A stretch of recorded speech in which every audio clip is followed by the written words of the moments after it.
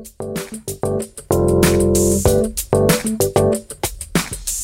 this is Marc Iskowitz, Editor-at-Large for MM+M, and welcome to the MM+M podcast. Last week marked the one-year anniversary of the first patient diagnosed with COVID-19 in the U.S.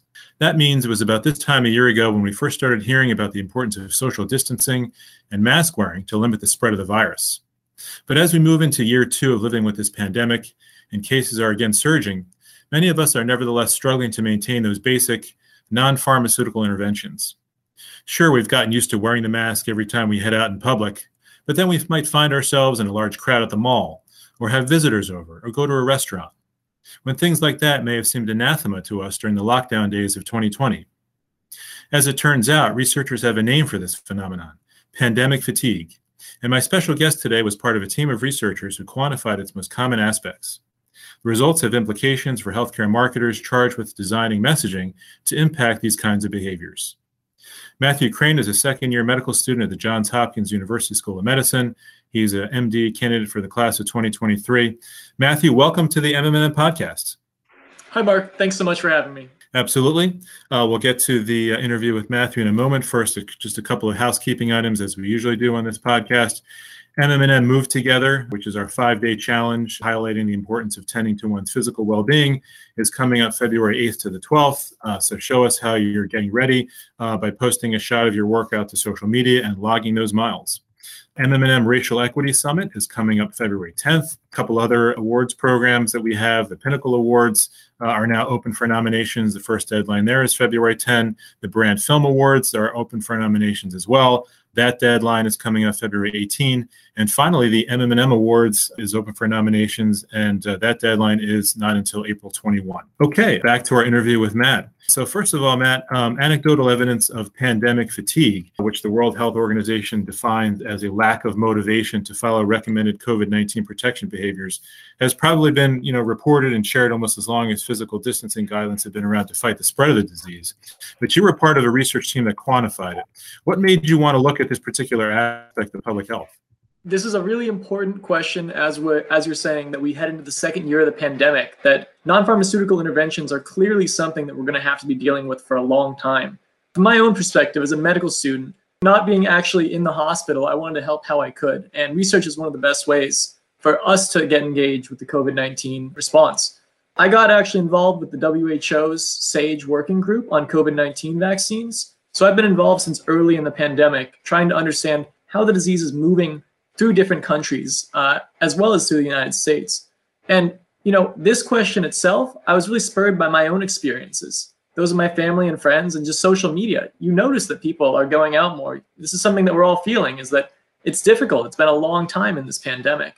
And I think that all those anecdotal stories really need to be backed up by evidence so that we can inform policy and messaging. Right, absolutely. The evidence helps underpin the messaging and kind of drives it home at a time when people want to see proof. Yeah, exactly. I think that so far, so much of it has been anecdotal. And like you say, it really has been reported globally. I think many countries, certainly all regions, we've seen report this kind of fatigue, but actually putting different measures to it and trying to understand how it differs across behaviors, that's something that we haven't seen before. So let's talk about what you found. And the data, by the way, were published in the Journal of the American Medical Association last Friday, January 22. So this is pretty fresh. For one thing, your data show that social distancing plummeted as the pandemic continued on in the U.S. by some 26% between April and late November. What other protective behaviors showed large decreases? So the big plummet that you're discussing is kind of an index of different behaviors. So we broke that apart into 16 different behaviors, actually. And we do know that there are some really big differences between different behaviors, which makes sense. Some NPIs are easier to adhere to, and some are much more difficult.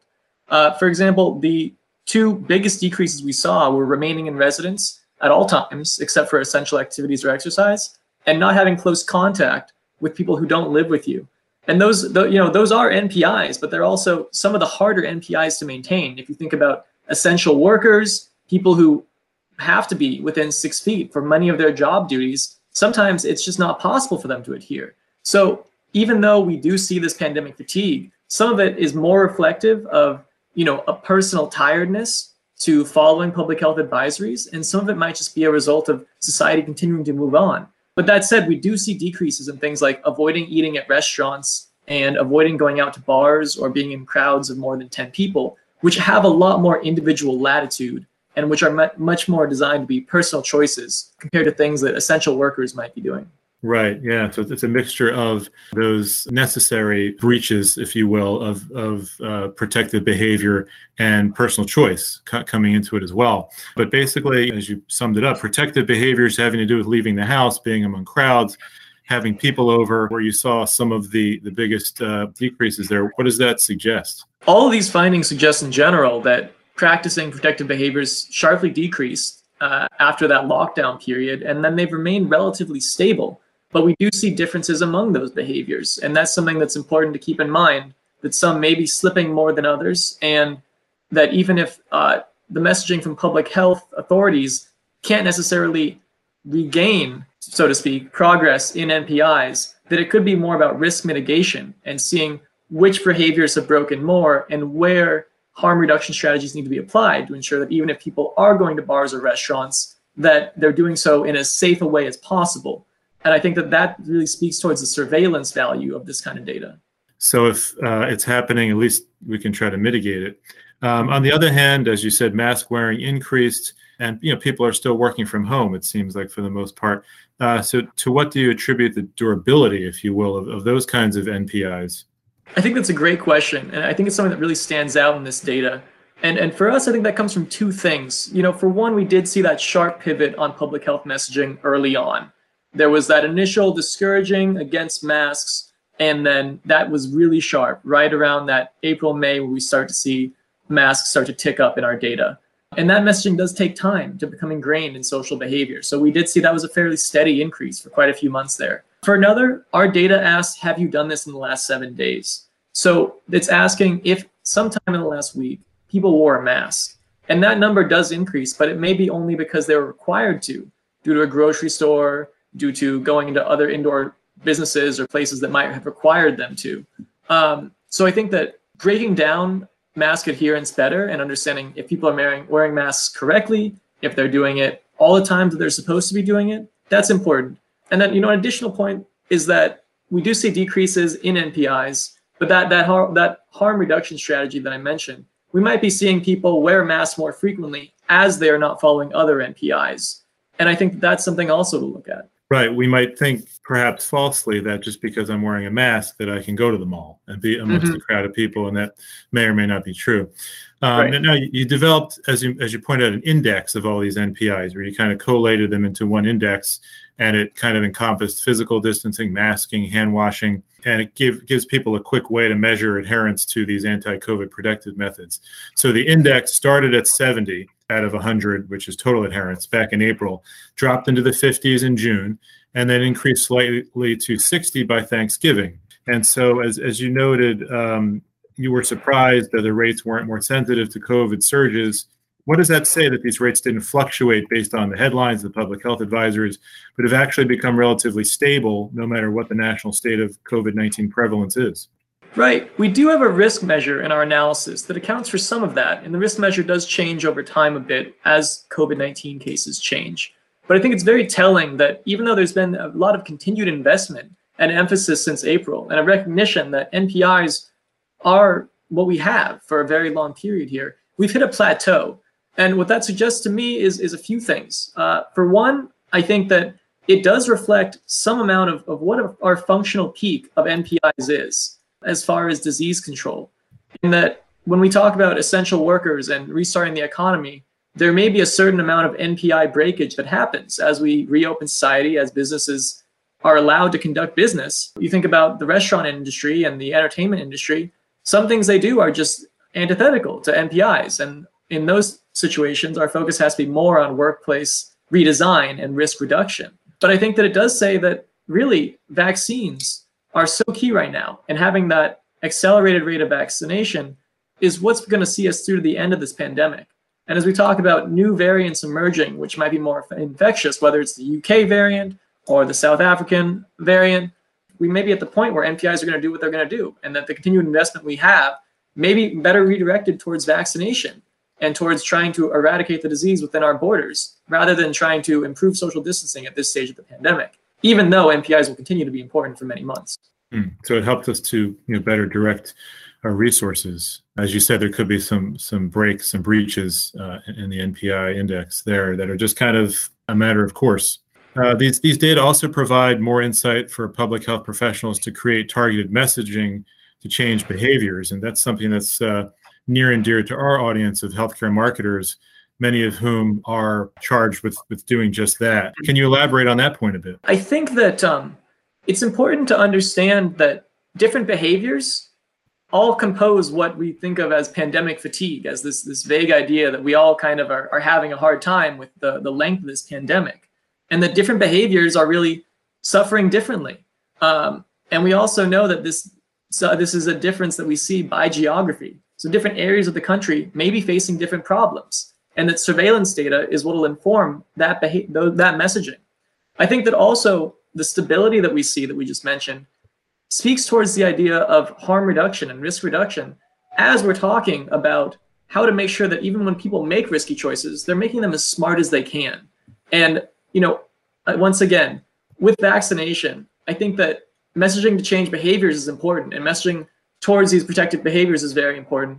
But I also think messaging that promotes vaccination is what's really the long-term solution for attaining disease control within the United States. Yeah, it's interesting coming from someone who's researched the non-pharmaceutical intervention so much that you're kind of not maybe conceding is not the best word, but saying it may be better for us to direct our resources toward the vaccination messaging at this point. Well, I think that NPIs are really important, and NPIs are going to be key to finishing this pandemic within the United States, certainly. And even as we have vaccines rolling out, maintaining NPIs is going to be key for disease control. That said, with whatever we are able to shut down and with whatever NPIs we're able to promote at the state level, I think that we may be at the point where curbing transmission really does take vaccination. And so that's the bipartisan solution here, and that's where we have a lot of investment, and that's what the long-term solution is going to be.